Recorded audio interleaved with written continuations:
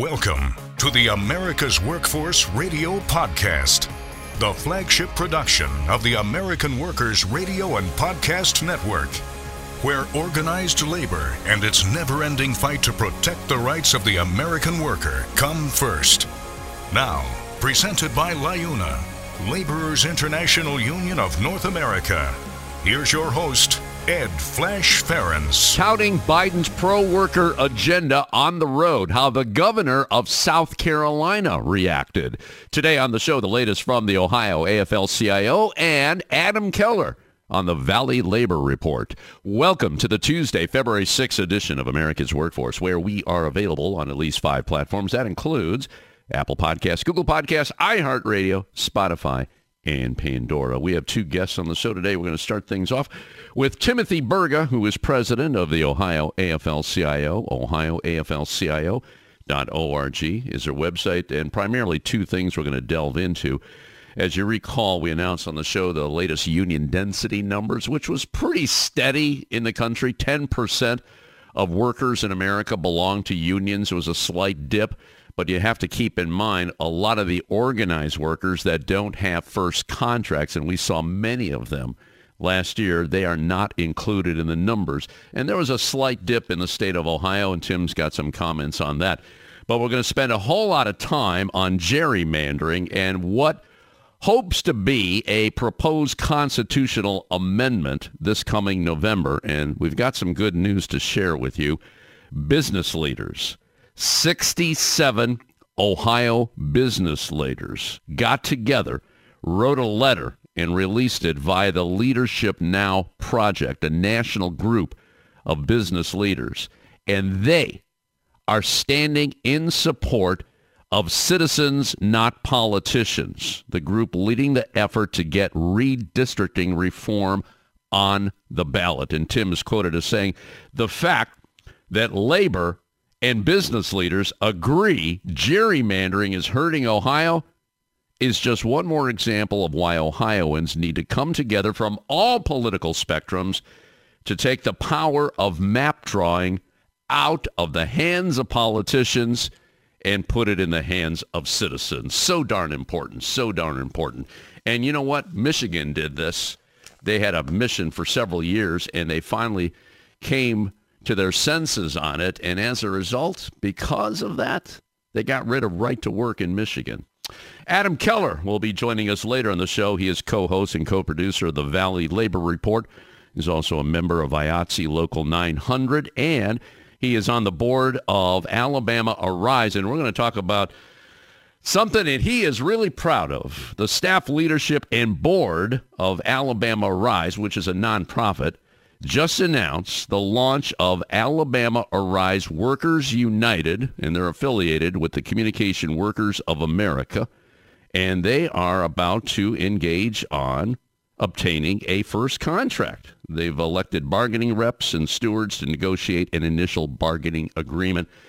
Adam worked really hard on this, and he's real excited to talk about that. And speaking of organizing, the UAW announced that they hit 30% cards signed at both Mercedes and Tuscaloosa, as well as Hyundai in Montgomery. And as soon as that news came out, and we talked about this on the show last week with Tim Smith, who's the Region 8 director, which covers Alabama, the governor there, Kay Ivey, came out with an op-ed denouncing the organizing of workers.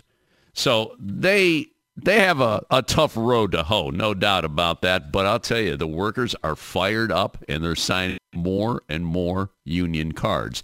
The other issue, the legislative session, which starts today in Alabama, and some of the big issues, well, number one is what they call school choice, and this is a voucher program. We're seeing that in a number of states.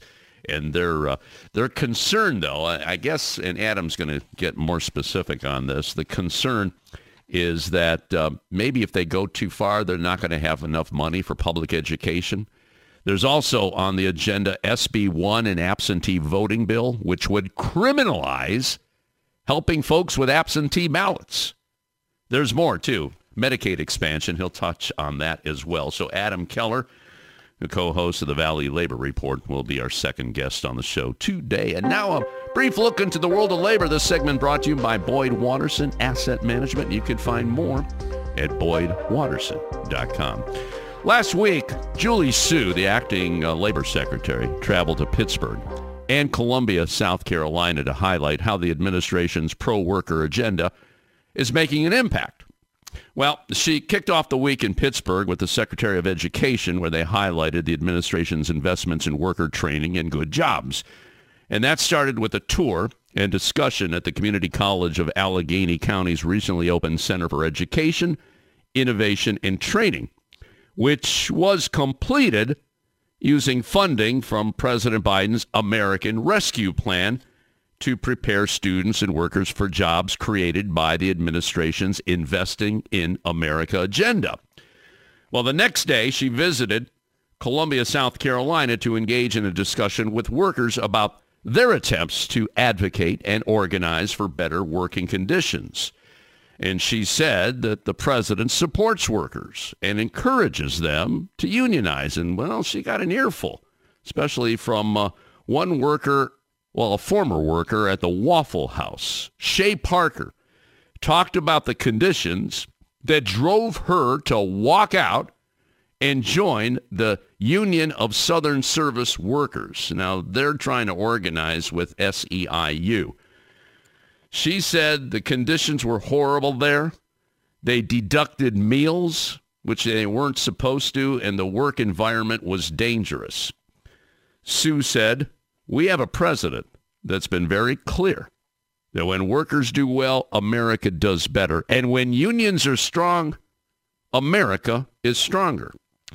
Workers, she said, join unions because they don't want to have to choose between life-saving medication and food. Well, in response, the governor of South Carolina, Henry McMaster, in his State of the State address, took a shot at unions. He warned that recent economic growth will be undone if labor unions work their way into some of the state's major industries. He went on to say, "We will not allow the Biden administration's vigorous pro-union policies to chip away at South Carolina." Can you believe that? Now, union density did tick up a little bit last year in the state of South Carolina, so I don't think they're listening to him. Now, in honor of February being Black History Month, America's Workforce is taking some time out to profile just some of the individuals who have made an impact, a positive impact, on the lives of African Americans, especially those in the union movement. And I have one today I am so happy to talk about, Liz Powell. Liz is a trailblazer in the American Postal Workers Union. After being elected to her first leadership position, which was back in 1979, as president of the Hempstead Local, she became the first woman on the union's national executive board when she was elected Northeast Regional Coordinator. That was in 1989. In 2009, she became the first female executive officer in the history of the union when she was elected Secretary-Treasurer of the National. Her service to the union and to local communities earned her the United Food and Commercial Workers Minority Coalition's Addie Wyatt Award. That came 4 years ago. She also received the 2020 Shirley Chisholm Breakthrough Leader Award in recognition of her contributions to social justice and economic equality. Powell is a role model for women everywhere who seek to lead and make a difference. Celebrating Elizabeth Powell on Black History Month. All right, we're going to take a quick break. Tim Burga on behalf of the Ohio AFL-CIO coming up next. You're listening to America's Workforce with Ed Flash Ferens. It takes LiUNA to build North America's infrastructure. From roads and bridges to schools and skyscrapers, the men and women of LiUNA, the Laborers International Union of North America, build the projects we depend on. From constructing the Freedom Tower on the site of the former World Trade Center to untangling Washington, D.C.'s congested interstate, LiUNA members do the work that matters. Find out what it takes to be built by LiUNA at liuna.org. That's liuna.org. The Ironworkers Great Lakes District Council, consisting of 8 ironworker local unions in West Virginia, Pennsylvania, Ohio, and Michigan.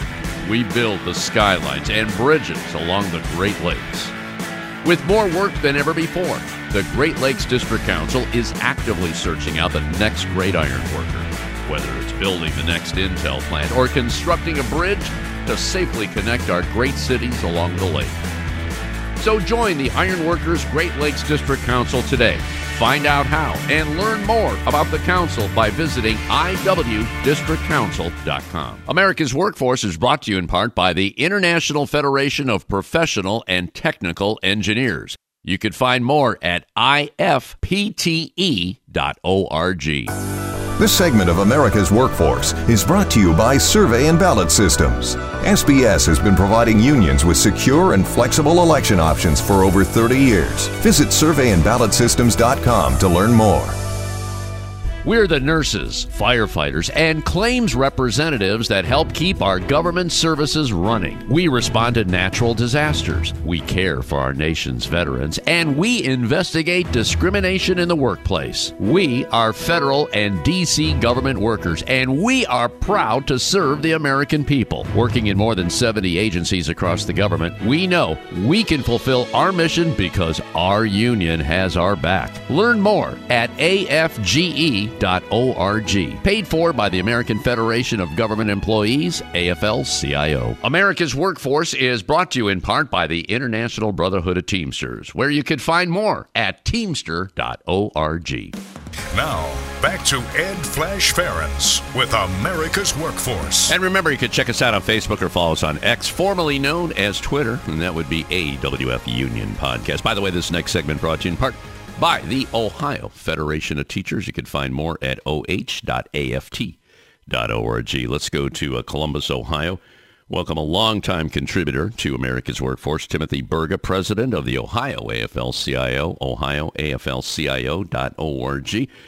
And two things we're going to talk about on the show today: the union density numbers and redistricting to deal with the gerrymandered state that Ohio has become. But first, let's look at those numbers. Tim, welcome back to America's Workforce. And overall, nationally, labor held its own. The figure is 10%. Government sector, but it's about 3 times that. How did Ohio fare? Pretty much even from 22 to 23. What's your take on that? Yes, hi Flash. Ohio union density is continued to be about 3 to 4 points higher than the national union density, and pretty much held the line between 2022 and 2023. There's a real desire for workers to organize. It's not easy to organize. There's a lot of obstacles that get in the way and employer interference too often. And then when you do get a first contract or you do get a union organizing drive successfully done and a vote held, too often we're not seeing that first contract happen. And that's happening here in Ohio. And legislation is needed to expedite the first contract process so the employer just doesn't try to run out the clock and stall the process. So unions remain very popular in society. Actually, it's the highest popularity numbers we've seen since the 1960s.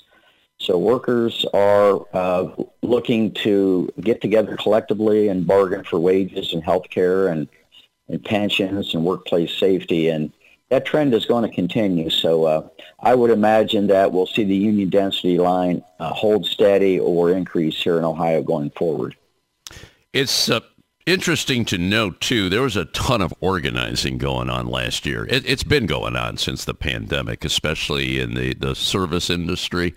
Starbucks, there's Amazon with warehousing. Now, those folks that organize and did not secure a contract, they are not counted in these numbers. Not counted at all. That would really make a difference in those numbers. So obviously we wish them luck in trying to get that contract, which is not an easy thing. But the good news is we're holding our own. And even the one that was surprising me, Tim, South Carolina. South Carolina used to be 1.7% union density. and they bumped over 2. I think they're like 2.3. So there's some organizing going, especially in the South by our brothers and sisters. So it's definitely a trend to watch down there. Let's switch gears here, because I know there's an issue that you and I have discussed, and it's about gerrymandering here. And once again, the politicians are not listening to the people that elected them.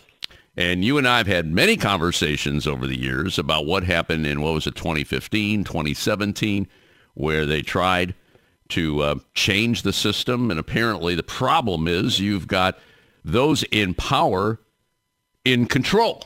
Now we have a proposed constitutional amendment here that now has the support of business leaders. Talk to me about that. This is pretty exciting. Well, when the politicians who are designing and implementing the legislative maps are the people that are running in those districts, and they ignore bipartisan Ohio Supreme Court rulings 7 times, which is what's happened here over the last couple of years, there's a serious problem that needs fixed. So the Ohio AFL-CIO and organized labor is out there trying to getting signatures to place an issue on the ballot for this November's general election to take the map drawing process for our state legislative and congressional districts out of the hands of the politicians and put it in an independent commission. And what you'll see with that is we'll start to see more moderation and less extremism, and we'll see more cooperation and less chaos should we get this system in place. And I'm confident we're going to get the signatures to place it on the ballot. And I'm confident once Ohioans go to the polls and vote in November, they're going to see that it's not a healthy system where the politicians who are in office are establishing the maps in the districts for which they want to run in. And a perfect example of that is maybe my congressional district, the 12th congressional district. I live in Westerville, Ohio, just north of Columbus, northern Franklin County, southern Delaware County. My district goes all the way northeast, just south of Canton, all the way down south, Flash, to the Ohio River, just near Parkersburg, West Virginia. Now, it takes a lot of doing to come up with a map like that, and you have to ask yourself, why are they doing that? And the parties in power that control the maps are doing that so they can stay in power, and it's creating a lot of extremism, a lot of things that Ohioans flat out reject. And you look no further than what happened last year, where they tried to take away women's health care and reproductive rights. They tried to even take away our rights to a constitutional reality of simple majority ruling in this state. I mean, it's hard to even say that. And the voters stood up and said no. And I think the voters are going to stand up and say no again to this gerrymandering. And we're asking all your listeners, Flash, to sign a petition in your neighborhood to get this on the ballot. Now, when is the deadline to get this on the ballot? And probably you can give some advice to our listeners right now. If they want to sign this petition, is there a website they can go to or contact somebody in their neighborhood? What do we know about that? Yes, you can go to unionstrongohio.com and learn more about how to sign a petition. But our local AFL-CIOs, our central labor councils around the state, have petition booklets, and they're circulating them. We're in Akron, Canton, Cleveland, Youngstown, Lorain, all over the state. So, check in with your local AFL-CIO, your central labor council. Go to unionstrongohio.com. Learn more about how you can get sign one of these petitions. And you're going to be hearing a lot more about it as the weather warms up, and the petitioners will be out there. We need to get a certain amount of signatures. It's not an easy threshold, somewhere around the deadline of July 4th. So we're off to a good start, and we need all your listeners to take part in this. Absolutely. Well, it's appropriate that the deadline is on Independence Day, because that's what we're shooting for here. Unionstrong.com. Unionstrong.com for those of you listening. Unionstrongohio.com. Oh, I'm sorry. Unionstrongohio.com. Thank you. Unionstrongohio.com. Okay, I want to get back to this letter from 67 Ohio business leaders. How did that materialize? I mean, was this something that the Ohio AFL-CIO reached out on? I mean, give me the backstory on this one, Tim. Well, as we see more and more extremism and chaos in our state legislative and even our congressional delegations, business leaders know that's not good for their business. So we saw a coming together last year from people on all political party views, business and labor come together to say, trying to take away our majority rule rights, trying to take away women's right to health care and reproductive freedoms is wrong. It's bad for business. So you're seeing this outgrowth of business leaders throughout the state who are saying enough is enough. Let's simply take the map drawing process out of the legislators' hands, out of the politicians' hands, and put it in an independent commission with all sorts of rules governing and resolution for disputes that would be binding and final. And so we're going to see more of that. We're going to see Ohioans from all walks of life, those in the urban core, rural, suburban, different occupations and vocations, come across and come around to say, this isn't a healthy system that we have here in Ohio, and we need to bring some moderation to it. We need to bring some cooperation, and we've got to end this situation where who's ever the most extreme runs in our primary elections, and then they tend to win those, right, whether Democrat or Republican, and then the general election is pretty much a foregone conclusion because all the competition's in the primary. So it's a bad system. It's gerrymandered. It's rigged for the party in power. It's rigged for the politicians to set their own future by creating their own maps in which they run and rule in. And we're going to change that, and we need everybody's help. We should point out, too, that this idea came from a Republican that would be Maureen O'Connor, who was the swing vote on the Ohio Supreme Court. She was termed out, or aged out, I should say. She said that when she retired, this is the first thing she's going to do because she didn't like the way the situation was in the state of Ohio. And the way this will pan out, should it become law in the state of Ohio, there'd be 5 Republicans, 5 Democrats, and 5 independents. So you got 15 people on this commission, citizens, not politicians. All right, good stuff here. All right, anything new in the legislature? That's Senate Bill 83, which would deal with higher education. I know you and I have talked about that. Any movement on that right now, Tim? No, it's still sitting there in the General Assembly where it should remain. It's a flawed bill. The Ohio General Assembly during this 2-year session has been the least active legislative session in decades, which, I hate to say this, but that's probably a good thing given their track record of late. So, it's been pretty slow there. The legislature's been really focused on overturning the governor's executive orders and wishes on certain legislation, overturning his vetoes. So it's been pretty slow, but, we're continuing to say let's focus not on all those extreme issues. Let's focus on economic issues. Let's focus on good jobs and wages, health care, safety at the workplace conditions. Those are the things that Ohioans care about and what we need to move to go forward. And hopefully we can get back to that if we can get these districts aligned in a way in which they're competitive again. Gotcha.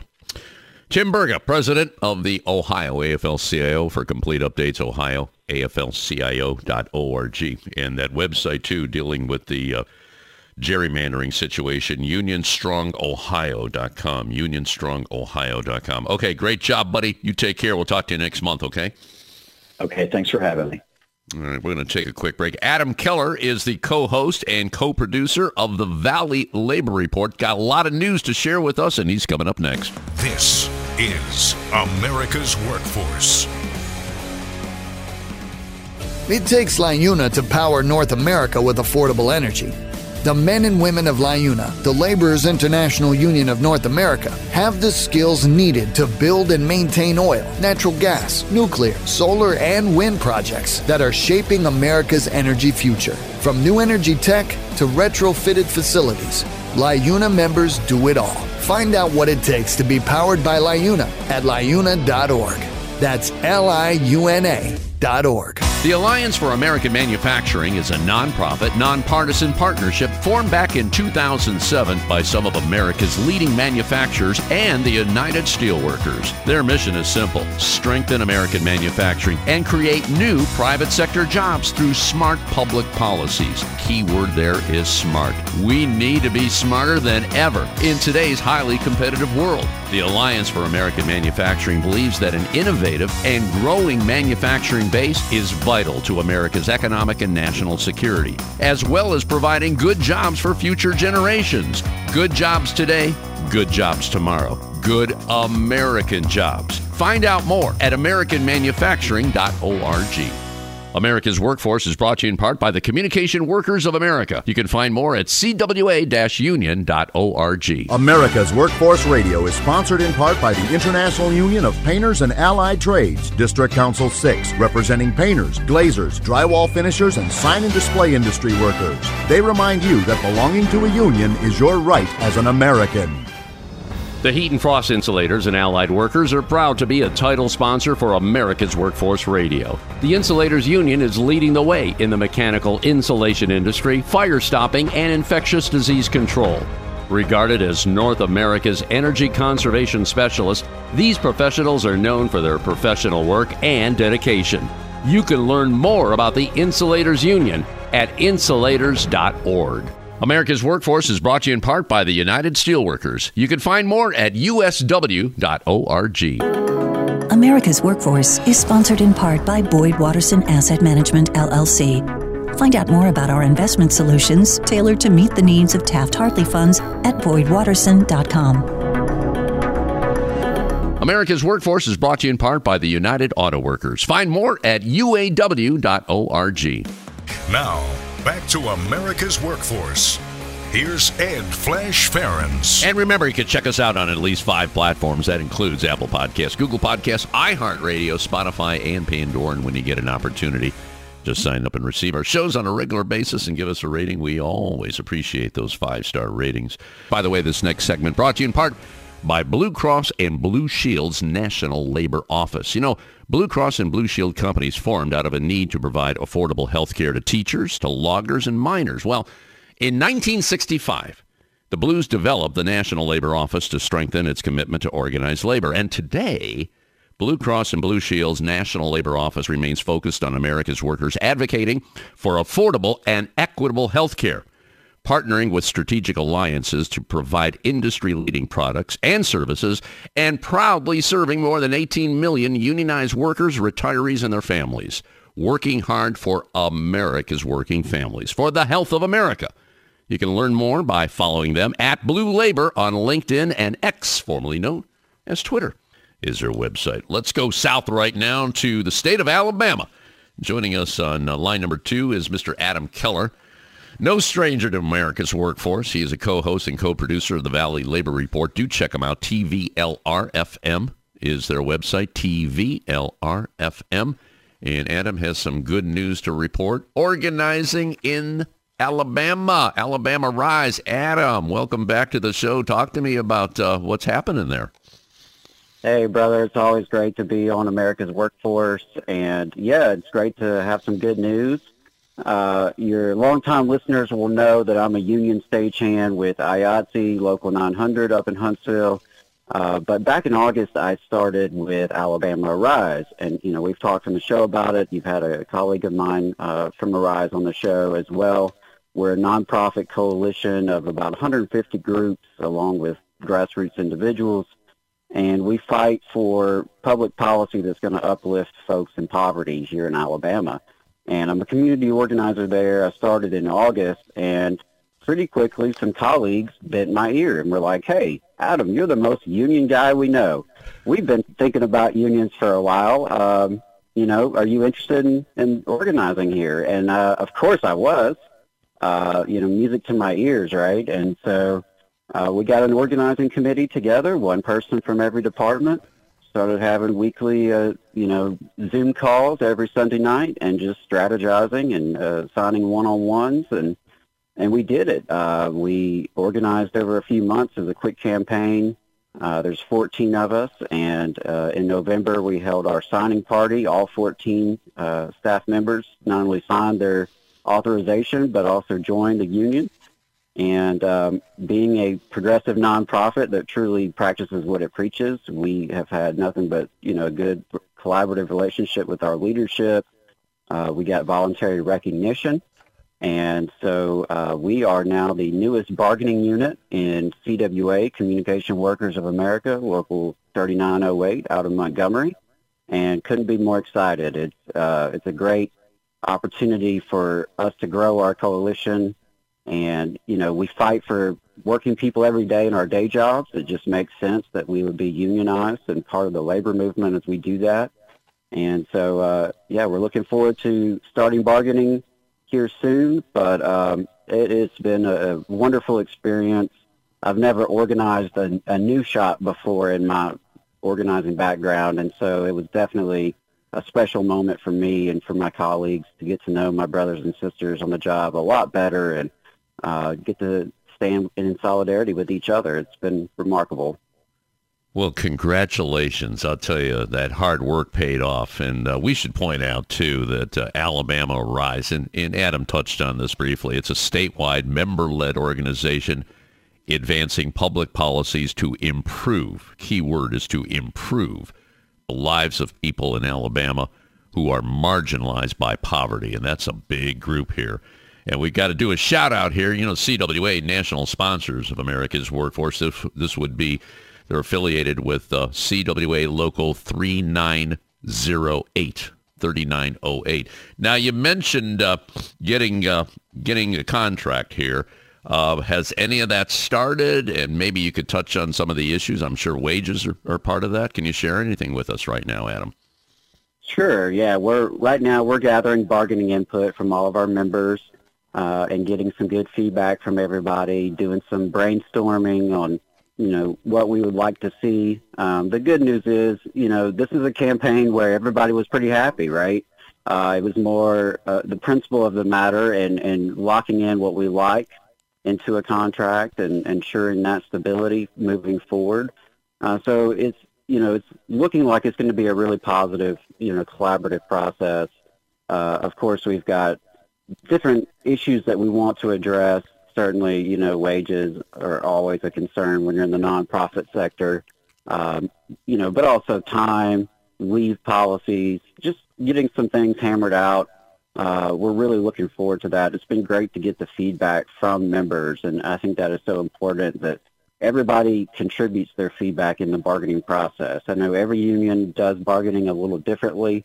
It looks different depending on your sector, right? Nonprofit, private industry, public sector, but the important thing is the membership engagement, because you can't just assume that your leadership knows the ins and outs of your experience day to day, right?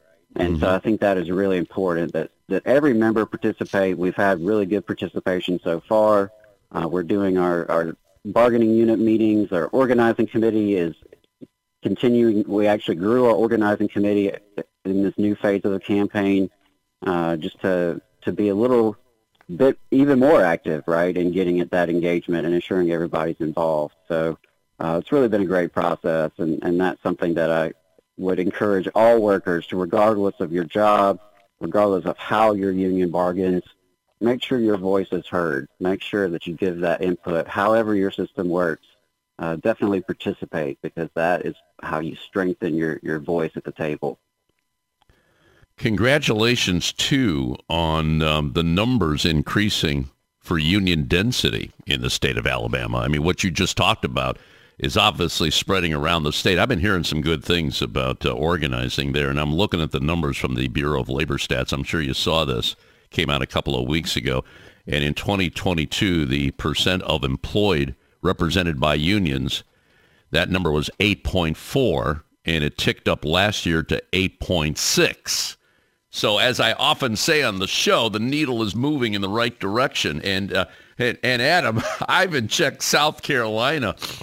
I was talking earlier with Tim Burga, the Ohio AFL-CIO. South Carolina jumped over 2%. They were below 2%, like 1.7 for a long time. And they shot up to, 2.3%. So things are happening in the South. I like that. I like that a lot. Yeah, absolutely. It was interesting to see those numbers. And, of course, the big highlight was that union membership grew nationally, but not as fast as the working population. So our density actually dropped slightly from 10.1 to 10.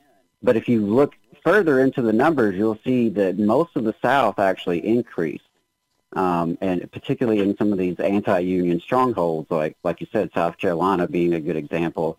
Alabama has historically had higher union density compared to many of our neighbors here in the Deep South, and was really proud to see us add, over 7,000 new union members, take that density up to 7.5%.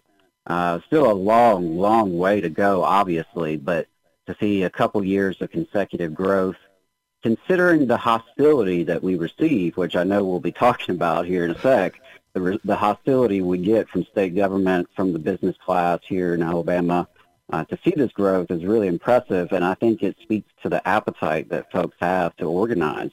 And so that's where we have to channel our momentum and ensure that the workers who want to organize are supported, that they can do so.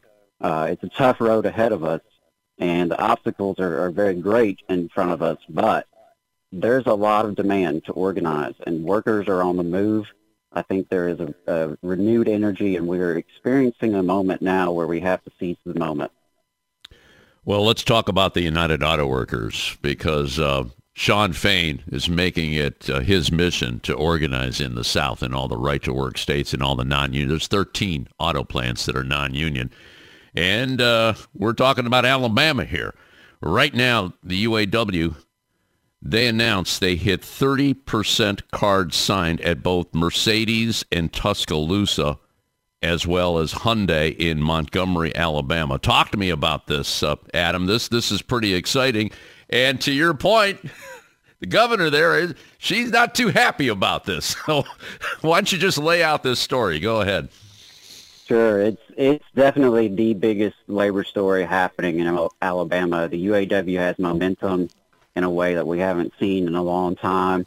Like you mentioned, we've got 2 plants that have already gone public, and things are a little bit further ahead in Tuscaloosa at the Mercedes plant. They're nearing 50% is my understanding. And the interesting thing there is that despite the opposition, it continues to grow. And the more cards are signed, well, the more people get involved and the more cards keep flowing in, right? And so it's just been exciting to see the progress. There has been, of course, union busting activities, particularly with Hyundai in Montgomery. They've already had some unfair labor practice charges filed on them. I anticipate more will probably come down the pike, considering some of the conduct of Hyundai. My understanding is that Mercedes was not quite as bad until the governor opened her mouth about it. And Governor Kay Ivey put an op-ed out across the media in Alabama and even on state government websites, and lambasted the workers for organizing. And she said they were highly skilled and highly paid, and accused the UAW of being an out-of-state special interest, which, is pretty hilarious considering you're defending Mercedes and Hyundai, which last I checked weren't even in the United States, much less Alabama. But, she mentioned that they were highly skilled and highly paid, which, of course, contradicts the realities these folks are experiencing. If they're so highly skilled, why are so many of them temporary workers? Why is there a 2-tiered compensation system? And in terms of being highly paid, we've demonstrated, including with Alabama Arise's report that you covered recently, that Alabama auto workers make less than auto workers in other states. They make less than auto workers in Alabama made 20 years ago, right? They've actually seen their wages decline, and their working conditions have declined even further. And so Governor Ivey is getting some backup from the Business Council of Alabama, or as my co-host and I like to call them, the Council of Bosses. And the Council of Bosses in Alabama is going scorched earth. They have set up a website. They have hired a marketing firm. They're promising to do much more than that in terms of encouraging, strong-arming, influencing workers to vote no against the union, to not sign union cards, to oppose unionization.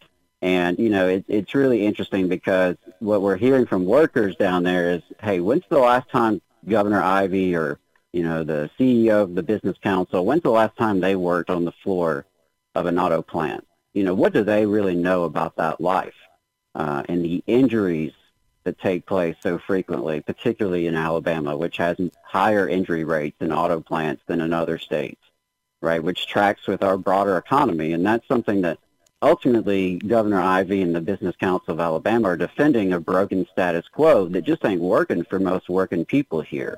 We rank at or near the bottom of everything good and at the top of everything bad. We are one of the worst places in the developed world to be a working class person.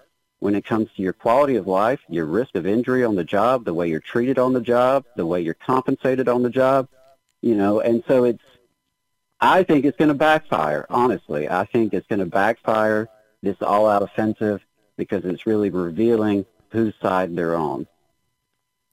We had a good conversation with Tim Smith last week, and that's archived on awfpodcast.com, and he's the director of Region 8, which covers all the southern states over there. And he's, to respond to Ivey, he said, you know what, they're coming to us. It's not like we're going there. They want to go union because of the stuff you just ran down here, Adam. I mean, they're doing their job. And obviously, if they can get all these plants, they would double their membership. It would be great for the UAW. It would be great for the country because when you make more money, you spend more money in the community, things go up. And especially when it comes to manufacturing, because there's 4 or 5 jobs connected to manufacturing. So we'll definitely stay on this, and I appreciate what you're doing over there to keep this moving. Adam Keller joining us on our live line today. He's co-host, co-producer of the Valley Labor Report, also a member of IATSE Local 900 and a member of Alabama Arise, just recently organized with the CWA. That would be Local 3908. We're going to take a quick break. We're going to talk about the legislature right after this. Once again, you're listening to America's Workforce. This is America's Workforce. More shows available at awfradio.com. It takes LIUNA to keep America running. Over 70,000 public employees are part of LIUNA, the Laborers International Union of North America, delivering critical services such as healthcare and emergency response, as well as maintaining roads and sanitation systems. Even the National Postal Mail Handlers Union, representing over 47,000 U.S. postal workers, is affiliated with LIUNA. Find out what it takes for LIUNA to keep America running at liuna.org. That's liuna.org. Attention members of the Heat and Frost Insulators Union who are interested in traveling. Central Ohio has more construction projects on the books than anywhere in the U.S. Mega projects, large and medium-sized jobs are creating more work than our local 50 brothers and sisters can handle. Projects like Intel, the Honda LG battery plant, and multiple data centers for Facebook, Google, and Amazon offer union wages, overtime, and exciting incentives. Local 50 is seeking union travelers to meet the needs of its signatory contractors who can put you to work immediately. If you're a member in good standing and interested in the work opportunities in Central Ohio, visit insulators50.com/AWF travel for more information. America's Workforce is brought to you in part by the Ironworkers. You can find more at ironworkers.org. America's Workforce appreciates our sponsor, the Columbus Central Ohio Building and Construction Trades Council, who represents more than 18,000 workers from 19 affiliated local unions and district councils. This portion of the show brought to you by the International Union of Bricklayers and Allied Craft Workers. For more information, please visit bacweb.org. There is unity and strength for workers. We are the USW. We are the USW. The United Steelworkers. The largest industrial union in North America. We represent 850,000 members in the U.S., Canada, and the Caribbean. We work in metals, rubber, chemicals, paper, oil refining, atomic energy, and the service sector. We are steelworkers, standing strong and fighting for what's right. America's Workforce is presented by the Laborers International Union of North America. Feel the power right now at liuna.org. Now, back to Ed Flash Ferens with America's Workforce. And remember, you can check us out on Facebook or follow us on X, formerly known as Twitter. That would be AWF Union Podcast. Let's go back to our live line, rejoin Adam Keller of the Valley Labor Report. TVLR-FM is the website, and Adam is the co-host and co-producer of the Valley Labor Report, and also an observer of the legislature in the state of Alabama. And I was reading over some of the notes here about the battle over education. It's very similar to what's happening here in the state of Ohio, where you got some people, a lot of them, as a matter of fact, that are really, really into the school choice thing.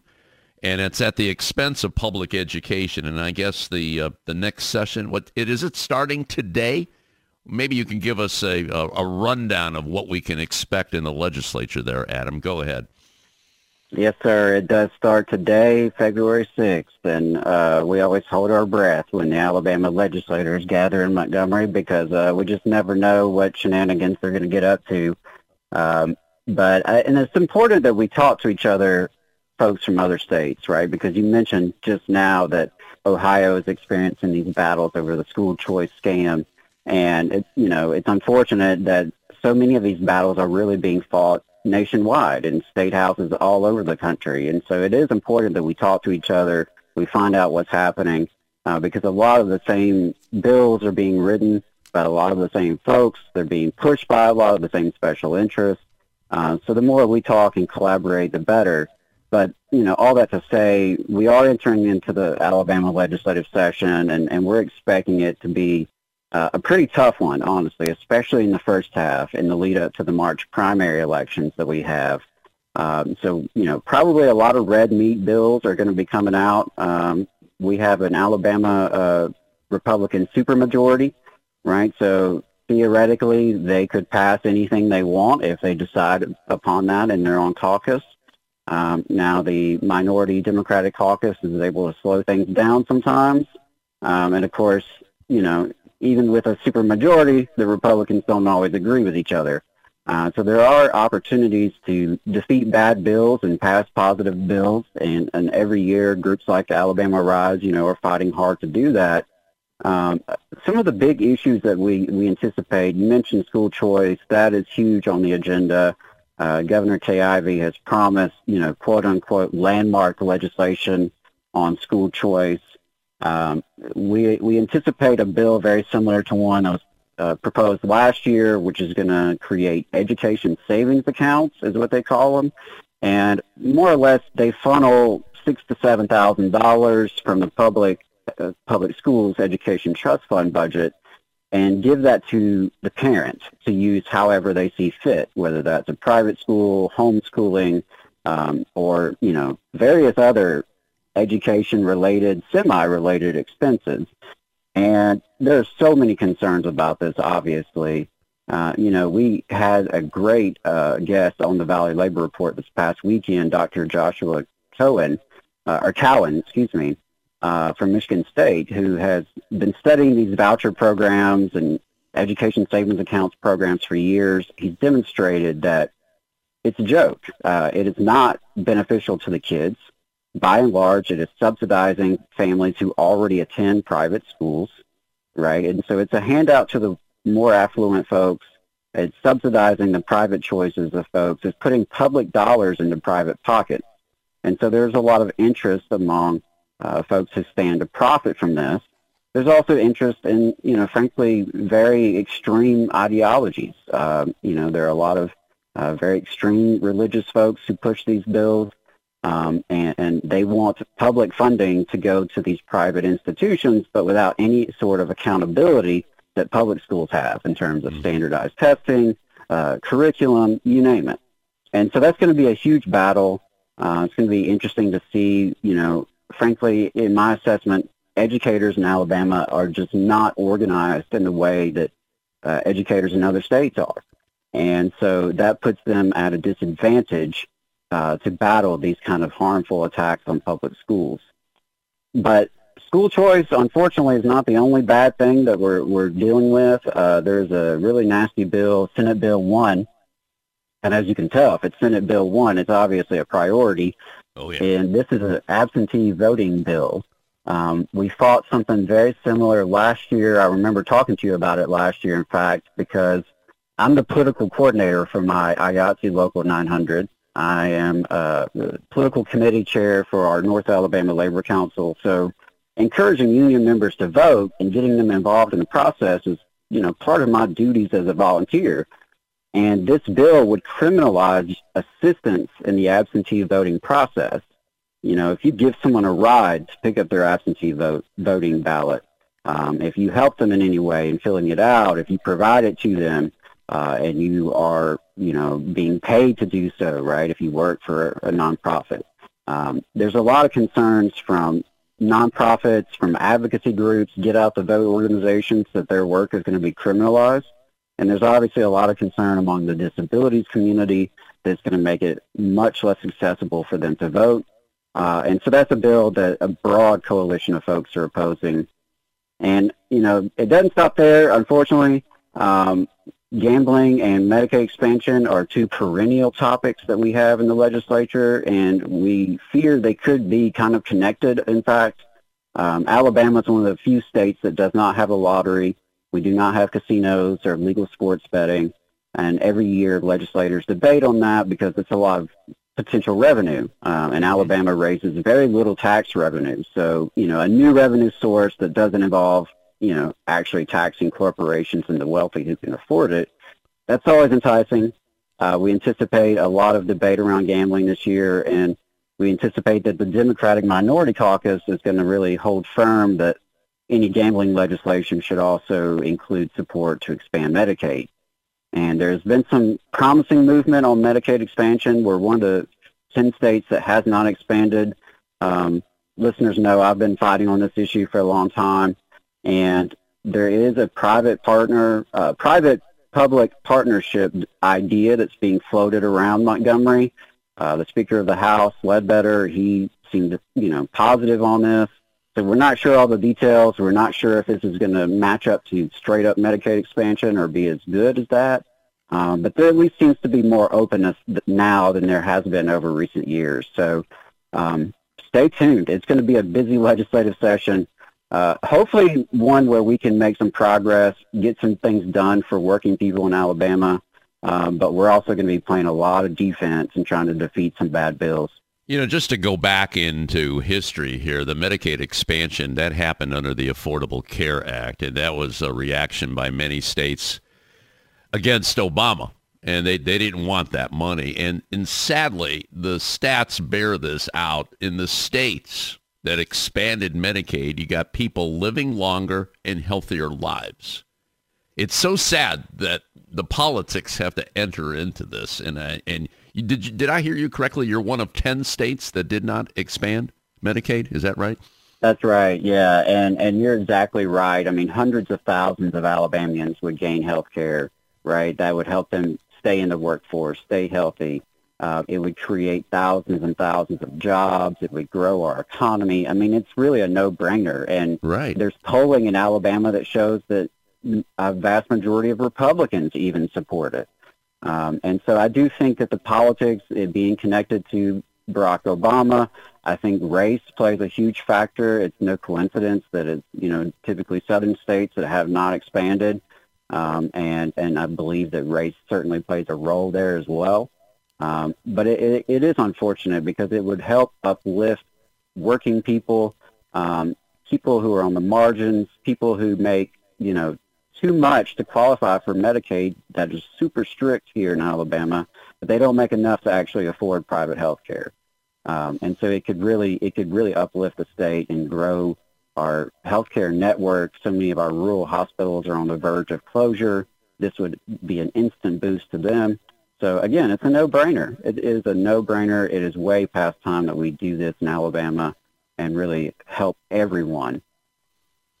Do the right thing. Adam, what a great discussion today. You got a lot on your plate here, and we're going to stay in touch with you on all these issues and more, especially that one that would criminalize helping folks with absentee ballots. We should be doing everything to help people vote, not the opposite. Ay, ay, ay. Adam Keller, co-host, co-producer of the Valley Labor Report, TVLR-FM. You take care, brother. We'll talk to you down the road, okay? All right. Thanks as always. Love and solidarity from Alabama, y'all. All right, that'll be it for another edition of America's Workforce. Coming up tomorrow, the Blue-Green Alliance and the Iron Workers. Until then, all of you have a safe and wonderful day. That concludes another episode of the America's Workforce Radio Podcast. Thanks for listening, and be sure to subscribe so you never miss a show. America's Workforce is a production of Labor Tools and BMA Media Group. Find out more information online at labortools.com.